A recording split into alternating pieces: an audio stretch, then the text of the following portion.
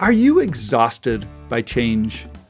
Welcome to another episode of Relearning Leadership, where we explore a specific leadership challenge and break it down to help improve your leadership, your organization, and just possibly your personal life. I'm Behrens, and today I want to focus on change fatigue. Thanks for joining us, and let's dive in. Now, each month, we run education sessions for our leaders who have chosen a path of growth and join our developmental programs around growth mindset and catalyst behaviors. Well, this past month, we did a session on change fatigue. And in preparing for that session, I sat down to try to figure out how change has been impacting or even flooding my world. And as I sat down to write it all down, it dawned on me, no wonder I'm so exhausted. You know, I think about the societal change that has been impacting all of us, right? Through COVID, to climate change, to, the politics and war and the human rights, change that's going on in the world. Our community, our small town here near Boulder, Colorado, that was devastated about a year and a half ago by the Marshall Fire, destroying over 1,000 homes in our community and how that's still impacting our local community today.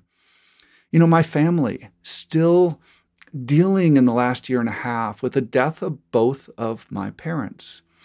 And finally, personally, having undergone heart surgery to address my flutter and irregular heartbeat. It was interesting. As I started and as I scheduled this session, I was thinking about work change. I was thinking about professional change. And yet, as I'm preparing for this topic, I was realizing all of that professional and work change is being dwarfed, at least in my world, being dwarfed by all of these other changes outside of work. And so I was wondering, is this actually something I'm feeling? Is this just me? Or is this something that others in our community are sharing? So as part of this session, we decided to poll our audience and ask, first of all, how is change feeling compared to previous times in your life? So in the past 2 years, does change feel more or less or the same? 90% of the respondents said change is either above or way above average for them than previous times in their world, right? I'm not alone here. I think we're all feeling an intensity rise on change. The second thing we asked was, where are you feeling this intensity of change? Where is this coming from? And we asked the same questions. Is it societal? Is it community? Is it professional? Is it personal? Is it family? What surprised me out of this, family came out as number one. Family. Now, professional was number two, followed by society and personal before we got to community. Thinking about this, right, it leads me to kind of maybe my first point for leaders to think about here. People are human. How they come to work. They're coming not just as the employee in a role. They're coming into this work as a human with an entire world around them where work change is only a small part of the larger system. I look at me, right? Professionally, yes, we've been doing a lot of change at Agile Leadership Journey, right? We've been building a brand. We've been building a platform. We've been building and redesigning programs over the last few years. We've been building a guide community. Just in the last 2 years alone, I had to even ask, we've got 27 new guides in our community, right? That's a lot of change. Yet, it's the other stuff that's dwarfing it. And the others in our community are feeling the same. Those family changes, the personal changes are dwarfing some of the changes at work. So leaders recognize and address the entire human. We also asked our participants about how change was impacting their world. And, not surprising, we ran into items around distraction, around exhaustion and stress, around pressure, even health concerns. And, we've seen many studies linking change to stress and stress to health. And, this isn't immune to any of those types of changes in our world. But interestingly, there was other comments around how change helped create clarity and focus, right? It helped leaders help prioritize and find what's most important. And I just love how the creative mind can take lemons and create lemonade.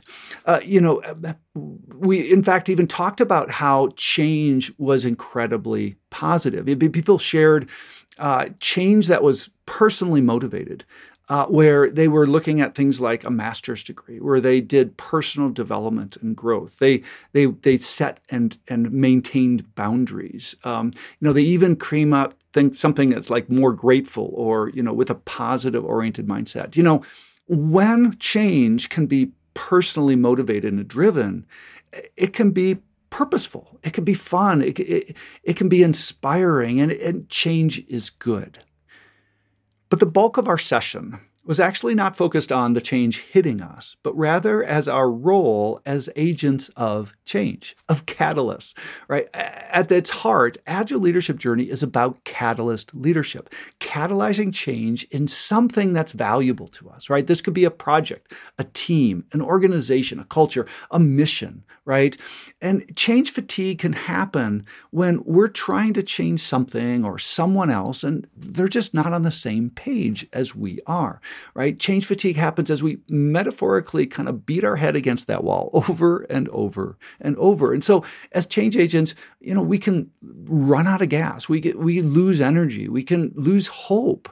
And so how do we maintain that hope? How do we fill our tank? How do we not only, get people aligned on this change, but actually inspire people to take a change journey with us? And so I'd like to maybe comment on 4 key things that our conversation drew out. Okay, point number 1, you're not alone. We can join or build a community inside our organization or outside of it. Our Agile Leadership Journey community, in fact, is such a community, leaders and guides.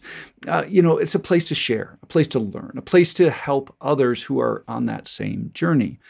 Last spring, I was running a cohort, and the whole point of the cohort was driving change within an organization. And I was starting to get frustrated because the leaders were unable to actually drive change. And so I'm thinking, well, this is pointless. Like, why are we in this cohort if we can't actually do this?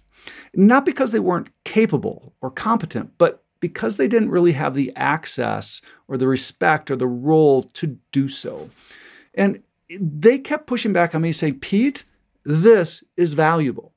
I was like, well, what do you mean? And they said, having the conversations, having the support, talking about these things, hearing from others was incredibly valuable. The conversations were as or more valuable than the change itself. So what I encourage you to think about is seek out, build a community where you can find some like-minded people who value what you value and can help you when you get frustrated and have beat your head against the wall, run out of gas, run out of energy. They can help pick you up.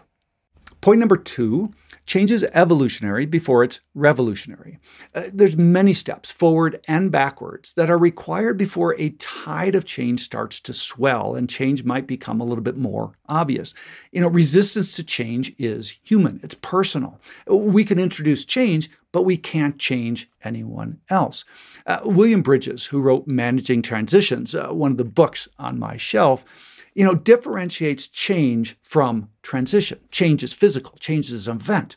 Change is something that we can cause.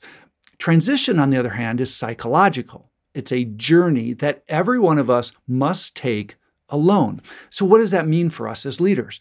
We've got to engage others in the change process, in the design of change, in the execution of change. We've got to celebrate small wins. We've got to recognize small steps and experiments. And we've got to know that, setbacks and failure are part of the journey. It's in fact the journey where we're going to be spending most of our time. And so while the destination is calling us, our focus needs to be on those walking with us. Point number 3, mindset matters. That old serenity prayer, grant me the serenity to accept the things I cannot change, the courage to change the things I can, and the wisdom to know the difference. Well, that applies here. Choosing our battles and being in the right mindset makes a difference. So before we go and try to change something else or somebody else, let's look inside at our own, right? How are we showing up? What is our orientation with change? Are we walking the walk? Why is it that we are on this change journey? Why should anyone trust us or even join us on this journey? And finally, point number 4, change is only a fraction of the world around us. Change strives for our attention, like the star of a show getting the spotlight, and you've got the rest of the cast and the setting there to support them. Change is that star.